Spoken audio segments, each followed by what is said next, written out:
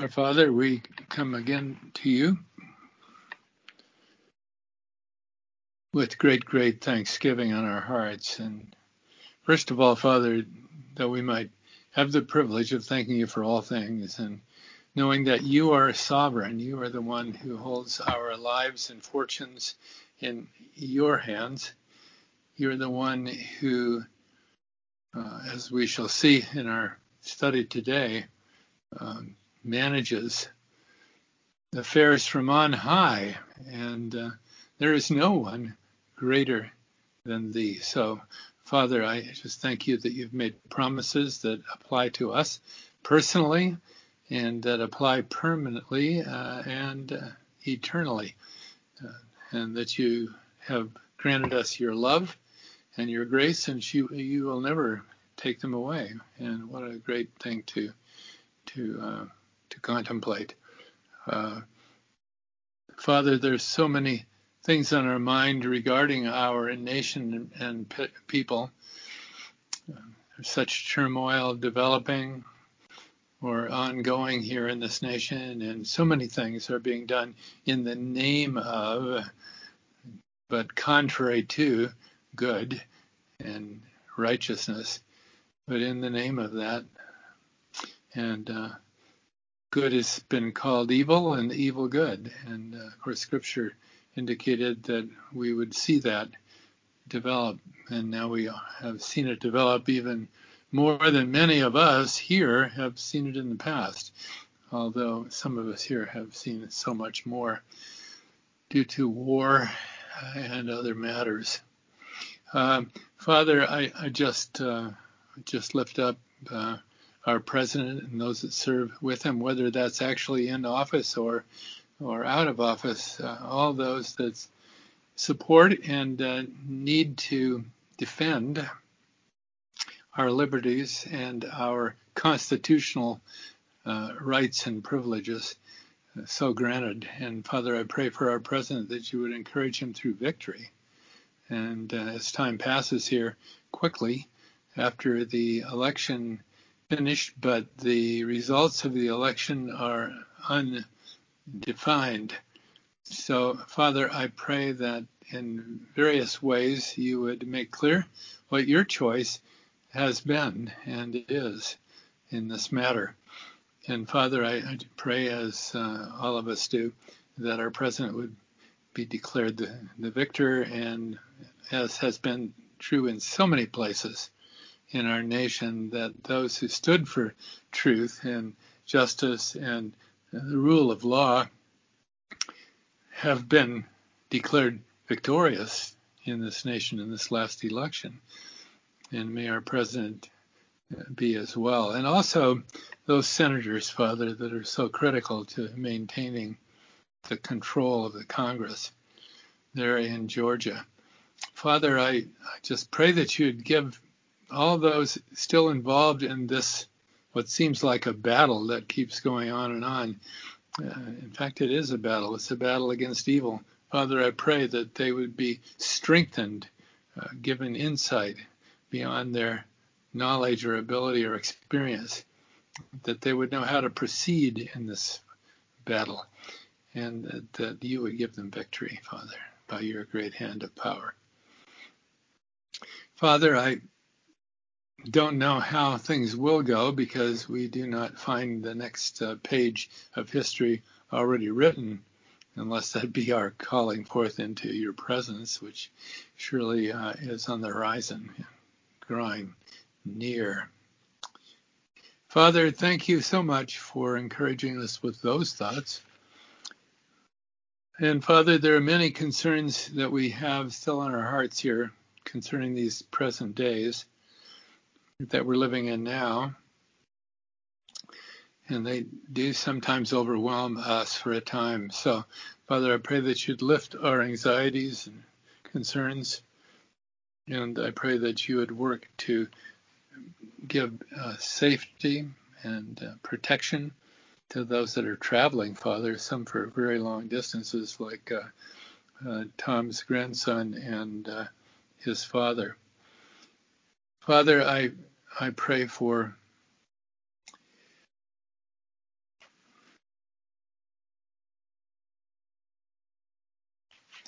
for Rebecca, Father, one of really a number that need your healing hand. Thank you for being so merciful and kind to Anne through that long period of trial there, and now she's doing so much better and brought healing there for her and for Robert. I pray that that would continue. I pray that you give Tom complete recovery from his eye surgery and issues there.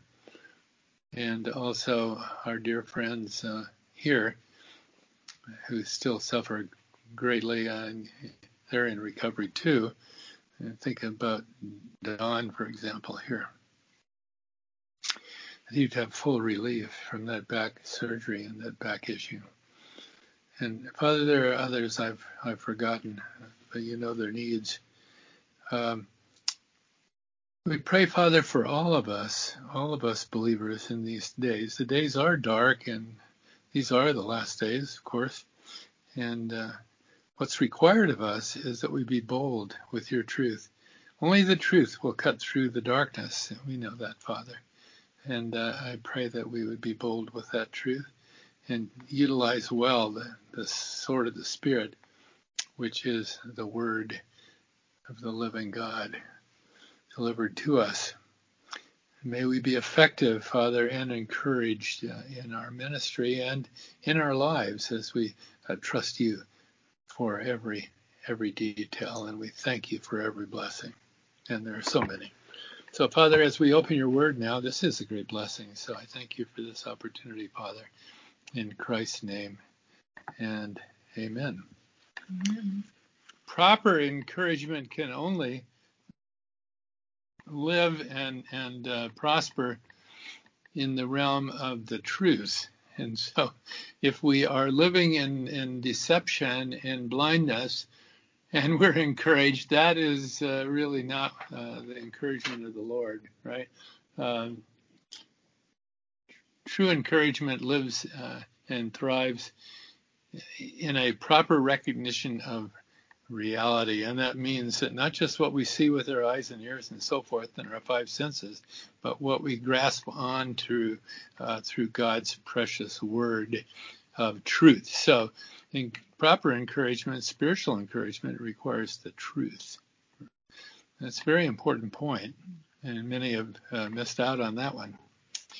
Okay, well, last time we saw the conclusion of what Paul was recommending to Timothy regarding establishing order in the churches, and the main point last time was that there's a teaching that Paul implied was quite common, commonly being taught, a false teaching, and he summarized that with these words: gain is godliness. I was reading one commentator, and it was really quite a challenging exposition of that passage, because what he did was to try to go to the Greek and try to explain what these three words really mean. Gain is godliness. And what he said was that, well, nobody in their right mind would ever say that. Not even an evil person, not even a satanically motivated person would say, gain is godliness. It's too ridiculous. Well, I think he had some good points to make, but I think he missed the real point, which is what Timothy is teaching here. So let's just look again at this quickly, because it's foundational.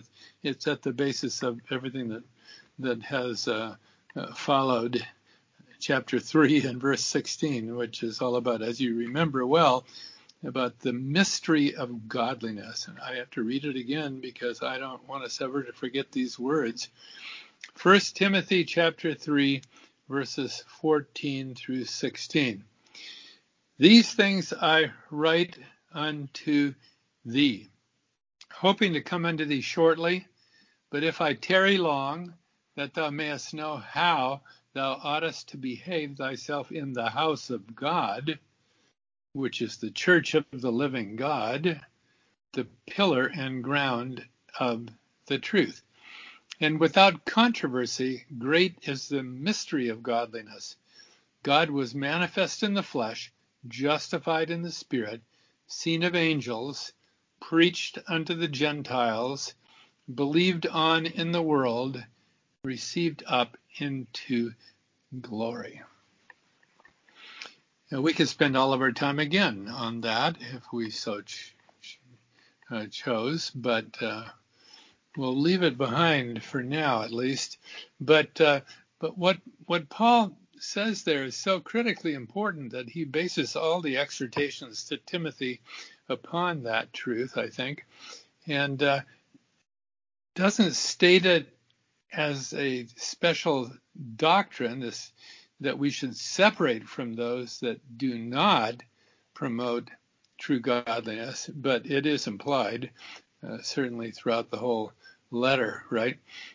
Timothy's supposed to separate from them and is supposed to declare them to be heretics, in fact, if they do not properly promote the doctrines that are according to this true godliness, okay? And I think the reason why today so many are substituting a false, even a satanic unity for the for this godliness, they're substituting a false unity for the true unity and rejecting the whole concept of separation in the biblical sense of the term. And the reason they are doing it is that they actually reject the mystery of godliness and the teaching concerning it. And that's the reason why the proper view on separation is not understood today. So, in fact, through religious systems and other things, many are in fact promoting that gain is godliness, and not that godliness with contentment is great gain. Okay, so what does he say? He says godliness with contentment is great gain. He says in 1 Timothy 6:7, "For we brought nothing into this world, and it is certain we can carry nothing out. And having food and raiment, let us be therewith content." And then he goes on and finally ends up saying, "The love of money is the root of all evil, which, while some coveted after, they've erred from the faith and pierced themselves through with many sorrows." There is a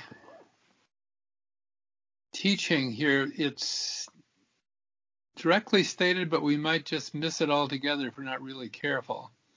And so I want to mention it now, because we might have missed it as we've looked at these verses before.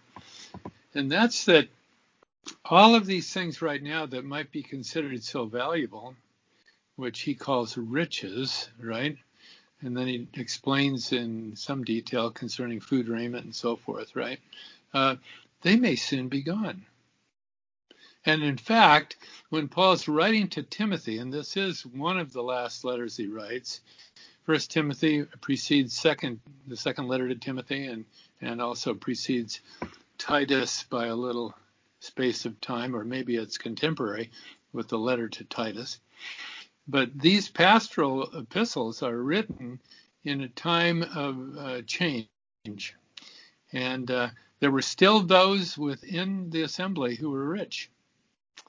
And some had left their first love, you might say, and turned over to worldly things, and had bought into the idea that gain is godliness. So there definitely were some that were rich. How long would this continue? Not long after this, Paul is martyred. Not long after that, probably within 2 years, Timothy is martyred.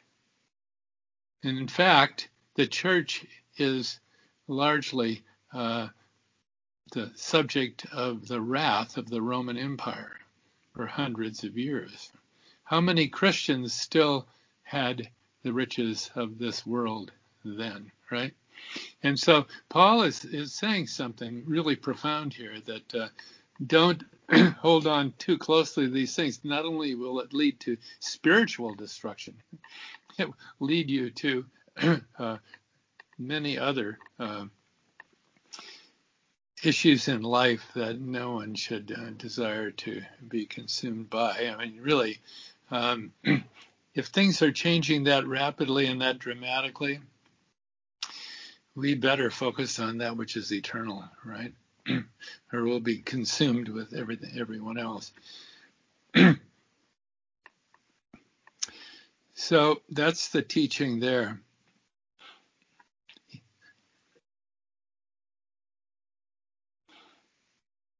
Now, this teaching about godliness, as I've said so many times now, is fundamental to the whole letter.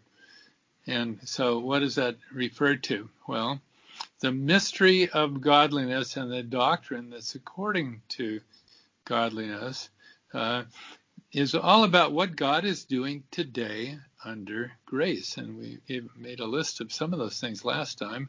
Not going to review that now, but it's nothing about religion, right?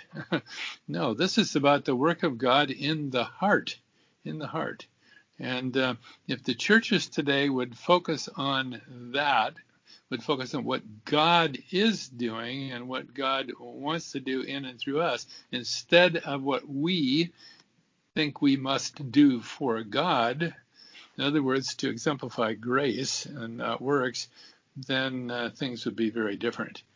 I believe our nation would be very different if, in fact, that were the focus.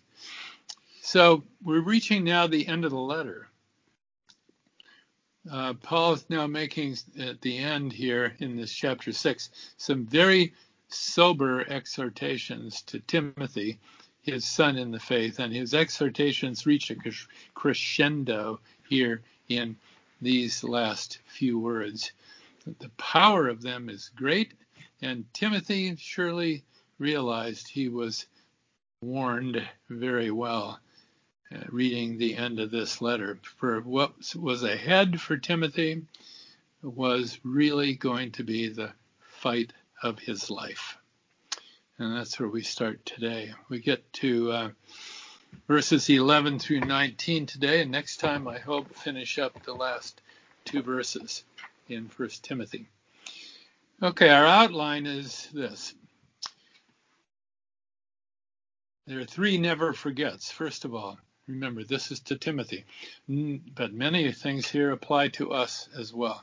Never forget, firstly, that the Lord and only the Lord rules now and forever.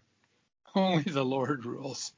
Okay, never forget that, Timothy. Secondly, never forget that Christ is the Lord of glory. Never forget who he really is. Yes, he's ruling, and he's glorious indeed, and there's so much that could be written about it. Much, though, we don't yet have any vision of or understanding because we have not seen him. Christ had revealed himself to Paul, however, so Paul is able to write things that we ourselves wouldn't have experience of yet. Someday, yes, but not now. But by faith, we take it that Christ is the Lord of glory. Thirdly, never forget that the rich in this world have very special responsibilities. Okay, the rich in this world have very special responsibilities. It's strange that Paul is going to end the letter with such a strong focus on the rich, isn't it? You might wonder why that is. And he doesn't give a full explanation of it. It was supposed to be obvious, I think. Okay. And then the final thing, what Paul's final words to Timothy are, and those final words are, guard that which was committed to thy trust. Guard that which was committed to thy trust. Okay, first of all then, never forget the Lord and only the Lord rules now and forever. Okay. Linda, I'd like you to read for us those two verses there, 1 Timothy chapter 6, verses 11 and 12. And as we go through this, please realize all of this has application, at least, to us today and our circumstances. Linda? But thou, O man of God, flee these things and follow after righteousness, godliness, faith, love, patience, meekness. Fight the good fight of faith, lay hold on eternal life, whereunto thou also called, and hast professed a good profession before many witnesses. Okay, thank you, Linda. Okay, fight the good fight of faith. Last time we talked about what that means. I don't know if I mentioned it. Probably did, but let me mention it again so you don't ever forget. The Greek word, the root of the Greek word translated fight here, it's very interesting. You know this word in English. If you just take the Greek letters, put them into English letters, you actually have the word agonize. Because the noun, that's the verb, but the noun is agon, okay? That's the Greek word for a place of conflict it could be, you know, in war, right? But usually it was in reference to sporting events. So wrestling or other sporting events were done in a certain place. That place was called the agon. Okay, it was the forum for the conflict where it would take place. I grew up in Southern Oregon, and on Friday nights we went to either the auction, which was kind of a public entertainment thing for us children. They had a lot of good popcorn there, for one thing. Although we brought our own. But on alternate Friday nights, we might even go. Sometimes we went to the wrestling match, and that was done in the agon, in the forum of conflict. Okay, so to be participants there, you would agonize. Okay, that's the Greek word here. You'd be fighting the fight. He says, fight the good fight of faith. How many times does he mention the word fight? 3 times. That's meant to make a very, very strong point of the teaching there. There are some fights that are good, and there are many fights that are not good. Paul says, fight the good fight. And what is that fight all about? Well, it's heavenly in its nature, though it may seem very, very earthly. Ephesians chapter 6, verse 12 says, we wrestle not against flesh and blood, but against principalities, against powers, against the rulers of the darkness of this world, against spiritual wickedness in high places, in the heavenlies, okay? So we may be involved in conflict here, but really things are being orchestrated from above, not only by the evil ones who control from the heavenlies, meaning fallen angels, right? But also the Lord God operates in that realm, and his chosen, his elect angels as well, right? And they are observing. Paul calls them elect angels, and he says to Timothy, they're watching. They're watching, Timothy. Take note of that. Okay, in 2 Timothy chapter 4, so right at the end of Paul's letter, just before his life is taken away from him by Nero, he writes these words in 2 Timothy chapter 4, verses 7 and 8. And these, I think, are the strongest statement of Paul's ultimate life and testimony, really, the strongest statement and the most powerful one. He writes there, I have fought a good fight. I have fought a good fight. I have finished my course. I have kept the faith. Henceforth there is laid up for me a crown of righteousness, and not to me only, but also unto all them that love his appearing. Right? So this has broad extent.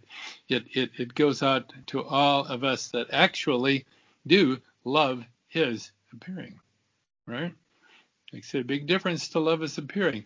But what he says here is that he has kept something. He doesn't say, I keep believing, I've kept faith.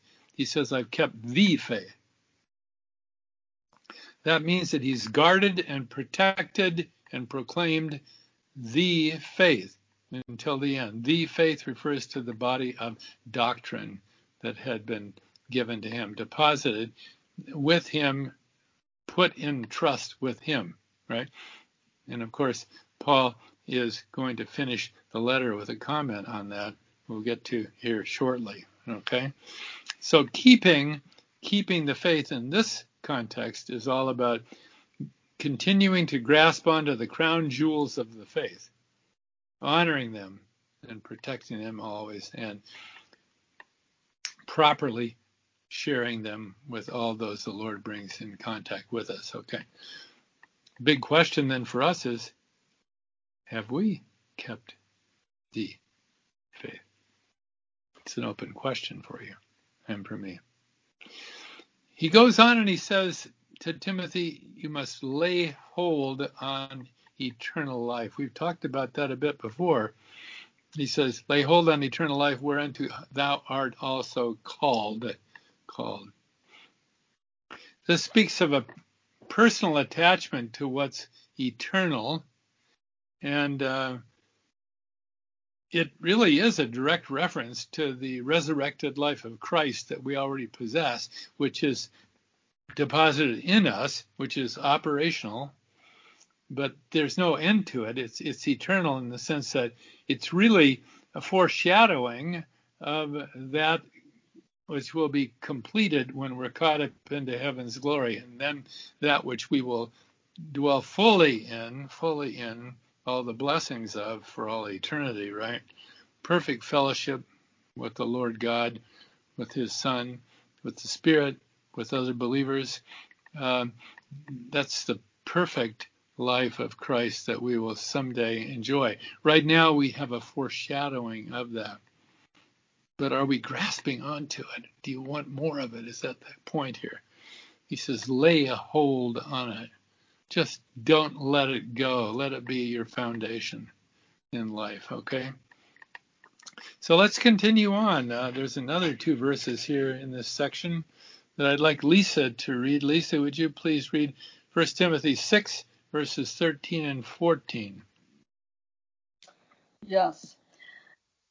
I give thee charge in the sight of God, who quickeneth all things, and before Christ Jesus, who before Pontius Pilate witnessed a good confession, that thou keep this commandment without spot, unrebukable, until the appearing of our Lord Jesus Christ. Okay, very good, Lisa. Thank you so much. Well, it's pretty clear, isn't it, that in the context here, Paul has good reason to think that the time is growing shorter day by day, and it wouldn't be that long till his life was snuffed out. And Timothy is being really sent forth to carry Paul's mantle, as it were, okay? Timothy would be wearing Paul's mantle. Think about that. If your mentor in the faith, if the apostle of the Gentiles is martyred in Rome, how will you go on? How will you continue the ministry? Will you be defeated, or will you be encouraged to carry Paul's mantle and to be yourself that example for others? We saw earlier in the letter how Paul had exhorted Timothy to be that example. In fact, to be a type, the Greek word type is used, typos, to be a type for believers, as Paul had been, right? So Paul is saying to Timothy, there's nothing more important than this. You have to keep this commandment until the appearing of our Lord Jesus, okay? Now, he references the Lord who, it says here, witnessed a good confession before Pontius Pilate. I'm not going to go back to all those verses. There are 4 or 5 of them where you can read all about the good confession that the Lord had when Pontius Pilate was interrogating him, right? You know, you remember when he said, "Oh, you'd have no power over me the Lord God didn't give it, because he says, well, are you really king? Are you the king of the Jews? He says, for this purpose I've come into this world, but my kingdom is not of this world. My kingdom is not of this world. So yes, he is king, but his kingdom is not of this world, right? A good confession requires one to speak truth and not to dodge the questions, to be direct and to be clear in what one says. You don't need a lot of words for that. Jesus himself didn't have a lot of words, but he did speak truth. And that's what it says, that they'll keep this commandment. So be like the Lord was there before Pontius Pilate. Keep the commandment. This commandment is to continue until the appearing of the Lord, right? Without spot, unrebukable. So without any deficiencies at all, Timothy is exhorted to carry on. Okay. To fight this good faith. Now he adds here something, just a few words there, but there's so much content to that. Who God, and he says in the sight of God, who quickeneth all things. I think the implication is that our lives are in the hollow of his hand. Okay? He's the one who holds the string, right? He can pull it at any point, and he may. We do not know, right? But until he does, he is the sustainer of life, right? And there are these amazing passages throughout Scripture about this. And I'd like Patty to read one of them there in Deuteronomy chapter 32. This is from the great Song of Moses, the Song of Moses, so-called, Deuteronomy 32. Verses 1 through 4, and then verse 39. Give ear, O ye heavens, and I will speak, and hear, O earth, the words of my mouth. My doctrine shall drop as the rain, my speech shall distill as the dew, as the small rain upon the tender herb, and as the showers upon the grass. Because I will publish the name of the Lord. Ascribe ye greatness unto our God. He is the rock, his work is perfect.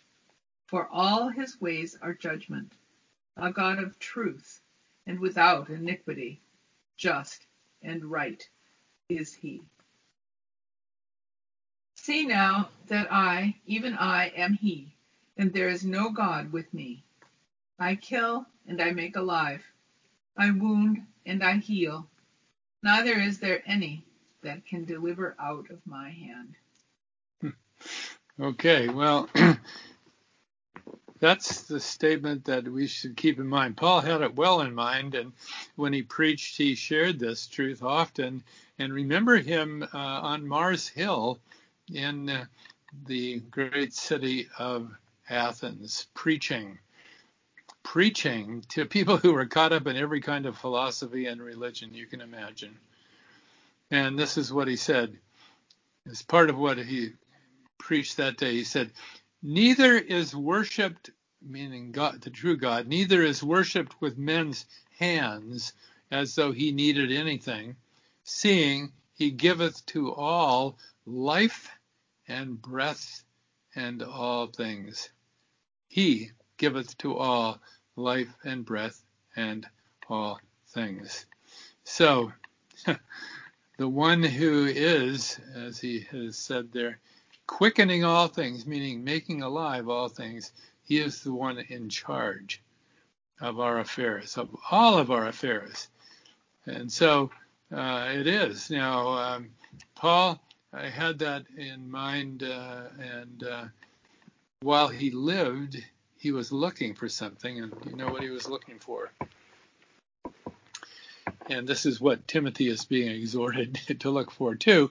And Paul wrote the same to Titus in his letter to Titus in chapter 2, verse 13. He said, looking for that blessed hope and the glorious appearing of the great God and our Savior, Jesus Christ. So, in these final letters, these pastoral letters, there's a lot of focus there on looking ahead. Looking ahead, yes, the times are dark. They may seem to be overwhelmingly dark to us occasionally, maybe often, but the light does shine, and the promises have been made, and our hope is truly in the appearing of our Lord Jesus Christ, who is called here, interestingly, the great God. Interesting, huh? Okay, let's go on to the second thing here quickly. Christ is the Lord of glory. Don't ever forget it. Christ is the Lord of glory. Anne, would you read for us from 1 Timothy chapter 6, verses 15 and 16? Which in his times he shall show who is the blessed and only potentate, the King of kings, the Lord of lords, who only hath immortality, dwelling in the light which no man can approach unto, whom no man hath seen nor can see, to whom be honor and power everlasting. Amen. Thank you. It says something's going to be revealed that's never been seen before, right? Not by any man, meaning any man in this worldly frame. They'll have to be caught up into heaven's glory and changed totally in order to see this. And what is it that will sometime be seen, yet future, but perhaps near, right? It says, our Lord Jesus Christ, which in his times he shall show that he is in fact this, the blessed and only potentate, the King of kings and Lord of lords, who only hath immortality, dwelling in the light which no man can approach unto, which no man has seen nor can see. Okay, so in his time, so he controls the timing of this. We have no influence on that. Okay, he controls the timing of this, and ultimately it will be accomplished, right? The only ones who will see him as he truly is are those to whom he reveals himself, right? All, I think, though, will see him as King of kings and Lord of lords. We know that from other scriptures, okay? So the one who's been raised from the dead, never to die again, that's what it means, who only hath immortality, raised from the dead, never to die again, another favorite topic of the Apostle Paul, right? That's the one who will be revealed in due time. And he's the one ruling today. We just don't see him ruling, right? And Paul doesn't want Timothy ever to forget that. The Lord is still ruling the affairs of men. And I'd like, Gail, if you'd read for us 3 verses there out of 1 Corinthians 15 regarding the resurrection glory that's yet ahead for all of us when we shall share fully in the resurrection of our Lord Jesus Christ. In a moment, in the twinkling of an eye, at the last trump, for the trumpet shall sound, and the dead shall be raised incorruptible, and we shall be changed. For this corruptible must put on incorruption, and this mortal must put on immortality. So when this corruptible shall put on incorruption, and this mortal shall have put on immortality, then shall be brought to pass the saying that is written, death is swallowed up in victory. Those are precious words, death swallowed up in victory. It's appointed unto man once to die and then the judgment, right? But some will be caught up alive into heaven's glory, right? And we will see him who right now no man can see, right? The one who dwells in the light which no man can approach unto, whom no man has seen nor can see. And then he adds, to whom be honor and power everlasting. What can you say to that except amen, amen. These are words of encouragement for today for all of us. This is where we stand, right? With the horizon bright. We had the most beautiful sunsets 2 nights in a row here. And the horizon was bright with it, right? But spiritually speaking, our horizon is even brighter than that could ever be. I hope we're encouraged by these words. I hope we're encouraged the way I'm pretty sure Timothy was. Think about all those times Timothy read this letter and got to these last verses. Huh? The third and final point that we should never forget, that Paul didn't want Timothy to forget and we shouldn't forget, is that the rich in this world have very special responsibilities. Ed, please read those verses for us. 1 Timothy chapter 6, verses 17 through 19. Charge them that are rich in this world, that they be not high-minded, nor trust in uncertain riches, but in the living God, who giveth us richly all things to enjoy, that they do good, that they be rich in good works, ready to distribute, willing to communicate, laying up in store for themselves a good foundation against the time to come, that they may lay hold on eternal life. Okay, very good. Thank you, Ed. Thank you for reading that. And that Paul comes near the end of this letter with those words about the rich. As I said before, it's quite interesting to consider why such a focus on the rich, because in our human nature, we fall into certain patterns of thinking and action, right, that focus in on what he earlier called gain, okay, or the preservation of what's been gained, not realizing that these can soon be gone. Notice that he says, nor trust in uncertain riches, right? So what Paul is recommending is that we trust rather in what? In the living God, who giveth us richly all things to enjoy. Now, a little note of personal history here. I've mentioned this at least once before, maybe twice to all of you. I don't mention it much because it's a little too hard for me to communicate what's so personally been transforming in my life. But when I was a teenager living in California, I had 2 close friends. Both were believers, and we didn't know of others, except maybe for parents, okay? We didn't know of others, so he spoke to many. There were a few weeks there when we were very, very bold for the Lord, and many things happened just after that to shut down our ministries for the most part, the work of the enemy. But our one friend was what I would call poor. So poor that he invited me one evening to come and share the evening meal with him and his family. And so I was happy to, visit his home, sit down with them around the dinner table, offer thanks to the Lord, and begin to enjoy the evening meal with my friend, right, and his family. What was served? Boiled beans and a glass of water. That was all they had. And he was not embarrassed.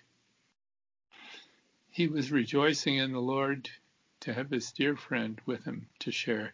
To share what? To share what the Lord had provided, right? He says, trust in the living God who giveth us richly all things to enjoy.